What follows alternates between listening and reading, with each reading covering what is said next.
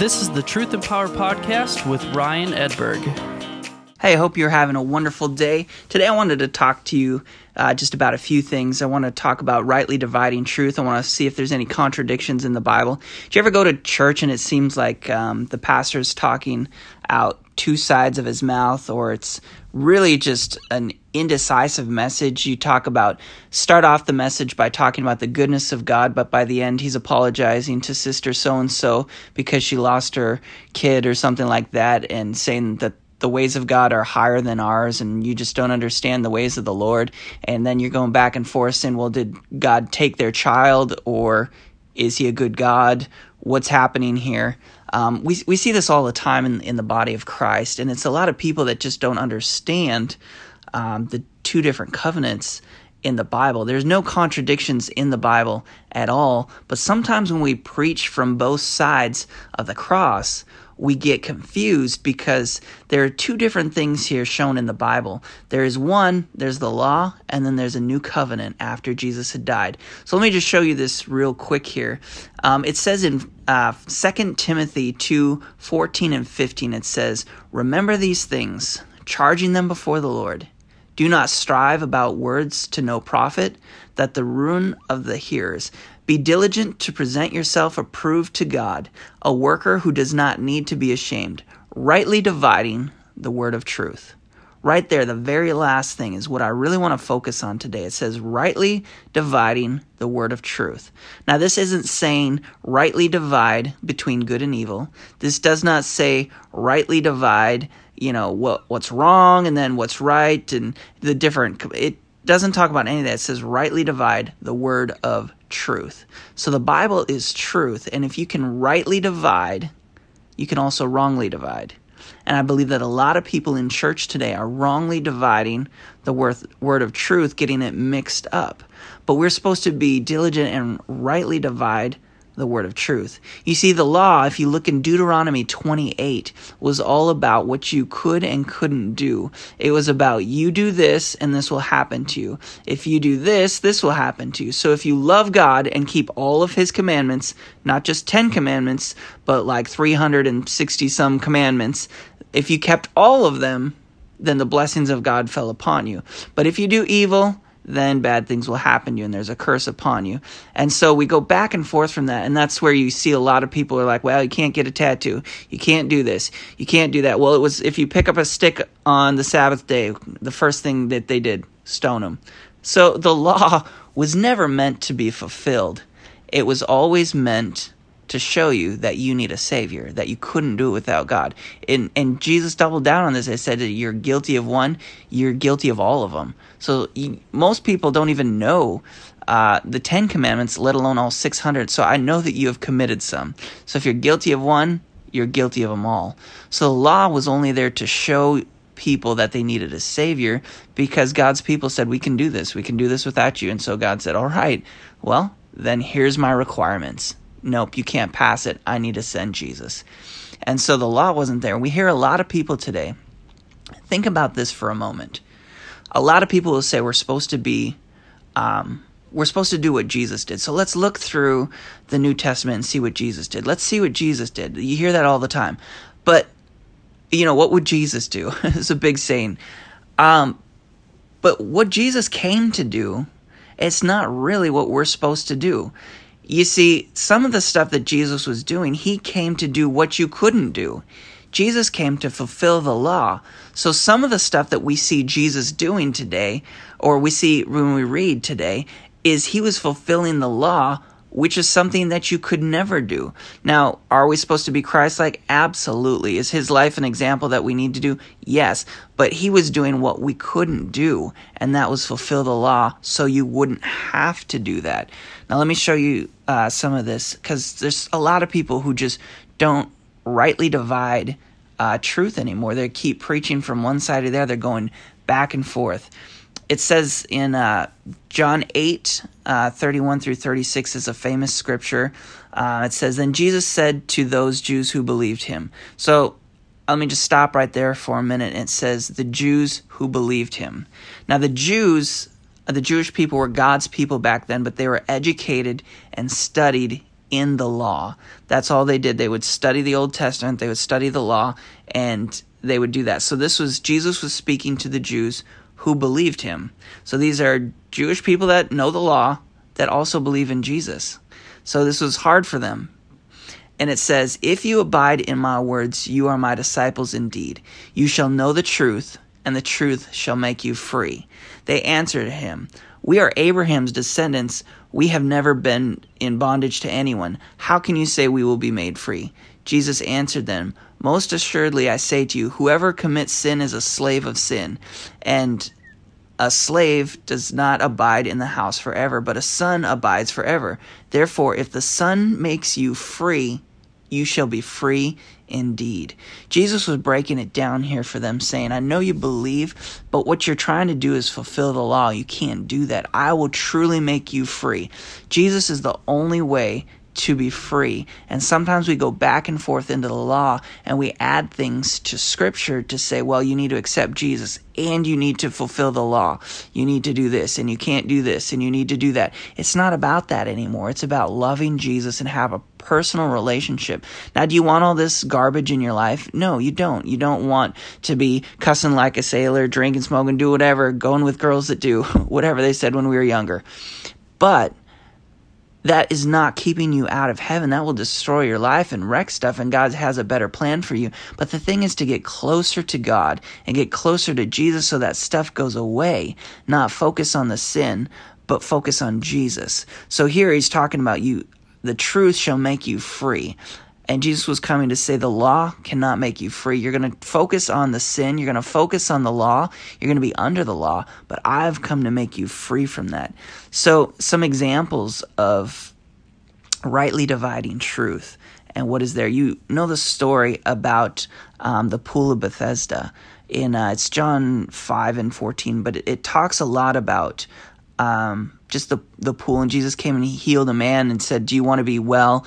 And the man said, "I've got nobody to put me in when the water stirred, so I can't be healed. I've been waiting here, and whenever I go down to be healed, somebody gets in before me." See, there was a stirring in the water from an angel, and the first one in the pool, after the water was stirred, got healed. And so everybody would come there and sit there, and Jesus asked this guy that was sitting there, "Do you want to be healed?" Well, of course he wants to be healed. That's why he's there. But see this, Jesus goes and says, pick up your mat and go and walk. Now, this man didn't even know who Jesus was, because later in that story, you can go read this all through John 5.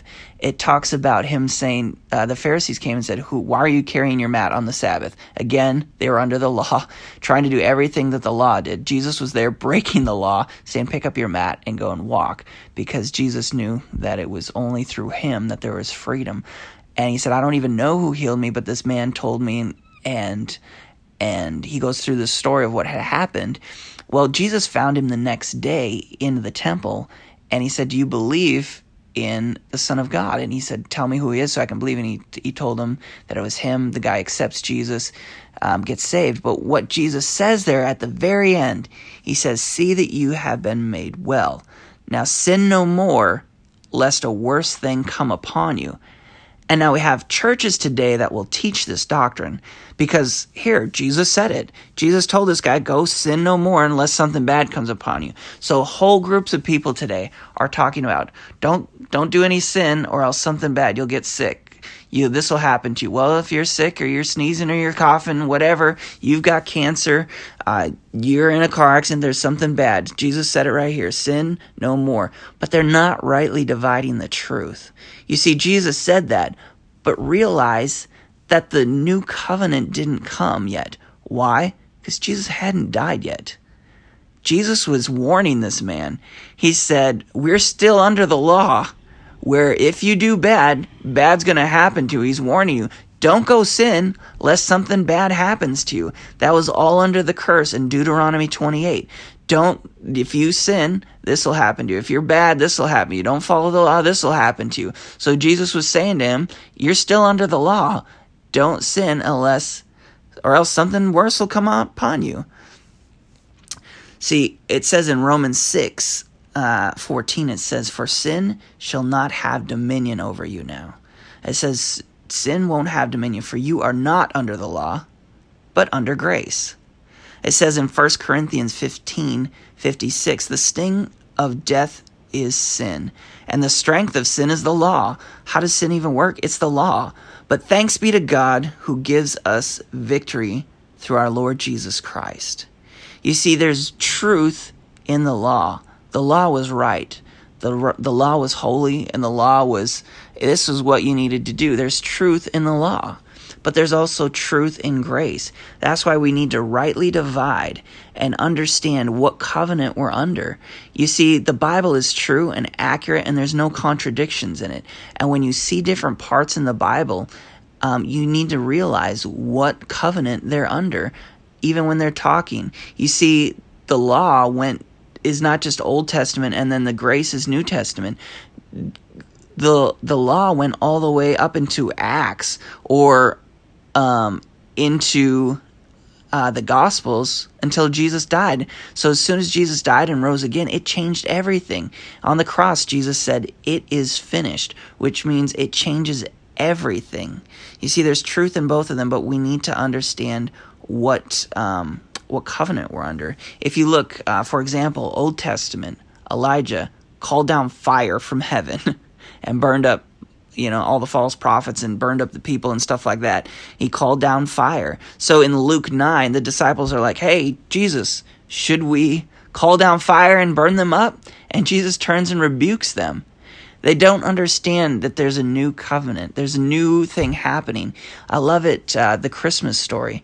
When Jesus was born, in the field, there's shepherds and angels light up the sky. And what do they say? They say, "Peace on earth and goodwill towards men." You see, before there wasn't goodwill towards men. There was the law. It was, if you do bad, bad's going to happen to you. The first time that there's a new covenant, they're proclaiming, they're prophesying, they're saying, there's peace on earth now. Jesus is on earth. Jesus is peace, and now there's goodwill towards men. We're under a new covenant now because Jesus fulfilled the law. Jesus came to do what you couldn't do. It says in Romans 8:2-4, it says, "For the law of the Spirit of life in Christ Jesus had made us free from the law of sin and death." You are now free from that sin of the law. For what the law could not do, in that it was weak through the flesh, God did by sending his own Son in the likeness of sinful flesh on the account of sin. He condemned sin in the flesh, that the righteous requirements of the law might be fulfilled in us who do not walk according to the flesh, but according to the Spirit. So how do we know if we're in the Spirit or not? Is that if you do bad, you're in the law. If you do good, you're in the Spirit? No. Romans 8, you just keep reading down. Romans 8 and 9, it says, "But you are not in the flesh, but you're in the Spirit." How do you know that? Keep reading. "If indeed the Spirit of God dwells in you." Now, if anyone does not have the Spirit of Christ, he's not him. That's where we come up with the term, accept Jesus into your heart. And when you get saved, you accept Jesus, the Holy Spirit lives on the inside of you. How do you know if you're in the Spirit? Have you accepted Jesus? Then you're in the Spirit. Well, I've sinned. That doesn't mean you're back in the flesh. That means you've sinned and you need to turn from your sin and keep following Jesus. But it's not about, well, I've done this, and you're going back and forth from the flesh and in the Spirit. That's not what this is saying at all. It's saying you are in the Spirit if you have God living on the inside of you. And it says that he will never leave you or forsake you. So even if you screw up, he's not, well, I'm going to step out of the body right now. I'm not living in you anymore until you get right. Okay, now I'll step back in. God's not crazy like that. He is inside of you. He says he will never leave you or forsake you. You are given the Spirit without measure. The gifts and the calling of God are irrevocable. There's a lot of scripture that talks about that. And so you are in the Spirit. You are sealed. And so you need to seek God now so that the things of this world grow strangely dim, that the things go away, because you are no longer under the law. Galatians 3:10-14, it says, "For as many are of the works of the law are under the curse. For it is written, Cursed is everyone who does not continue in the things written in the book of the law to do them. But that no one is justified by the law in the sight of God is evident, for the just shall live by faith." So even if you could do the law, you still weren't righteous in the sight of God. You still couldn't do it. It was Jesus that you needed. Jesus is the only way. It says he's the way, the truth, and the life. No man comes to the Father except through me. Even if you could to fulfill all the law, which you cannot, it still wasn't enough. Jesus is enough.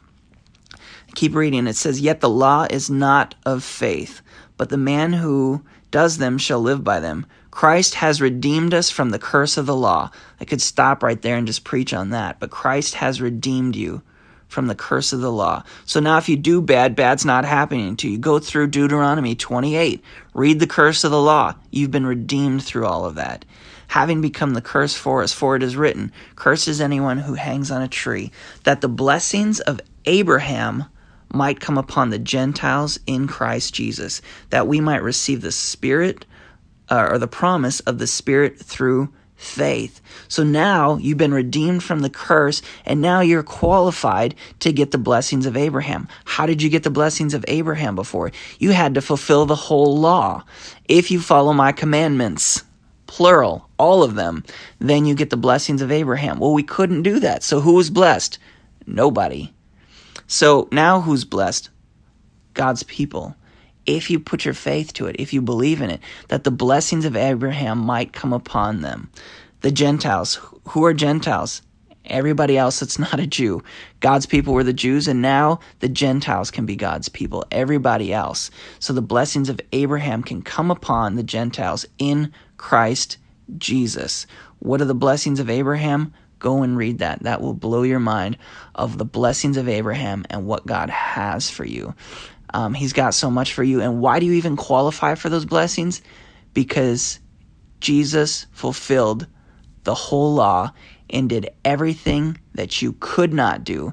And so what you couldn't do, he came to do for you. And now that Jesus is living on the inside of you, you are now qualified because you have fulfilled the law. Because Jesus is on the inside of you, you can rebuke the curses that the devil still tries to put on you. The devil will still try to put things on you, say, well, my parents were broke, their parents before them were broke, I've just got this family curse on me. No, you've been redeemed from the curse, so it's no longer on you. Well, I've got this sickness on me, I've got this. No, you've been redeemed from the curse that it no longer. The devil will try to put it on you all day long. This world is hard. Rebuke that. Don't receive that. But you can receive the blessings of Abraham now. Why? Because you've fulfilled the law. How? Through Christ Jesus. It is only by him that says that you are the righteousness of Christ. A lot of people will say, well, I'm a sinner saved by grace. Well, are you a sinner or are you saved by grace? You can't be both. So are you a sinner or are you saved by grace? My Bible says that we are saved by grace. And so now we can say that I'm the righteousness of Christ. How? Through Christ Jesus. That is the only way that I'm justified before God. And so now there's no condemnation for those who are in Christ Jesus and that walk not according to the flesh, but according to the Spirit. How do we know that we're in the Spirit? In Romans 8, we talked about that. If indeed the Spirit of God dwells within you. I hope today that encouraged you. I hope that it brought some life to you, because the devil will try to put condemnation on you. He'll try to throw stuff on you, but you need to realize we need to rightly divide truth and go from the new covenant and the old covenant. Which covenant are you under? Today we're living in the new covenant, but a lot of churches, a lot of people will still preach from the law. They'll still preach, you've got to do this, you've got to do that, you've got to be holy. No, you're holy because Jesus is holy. To keep up with everything Ryan has going on, go to kingdomyouthconference.com or follow him at facebook.com/Ryan Edberg Music.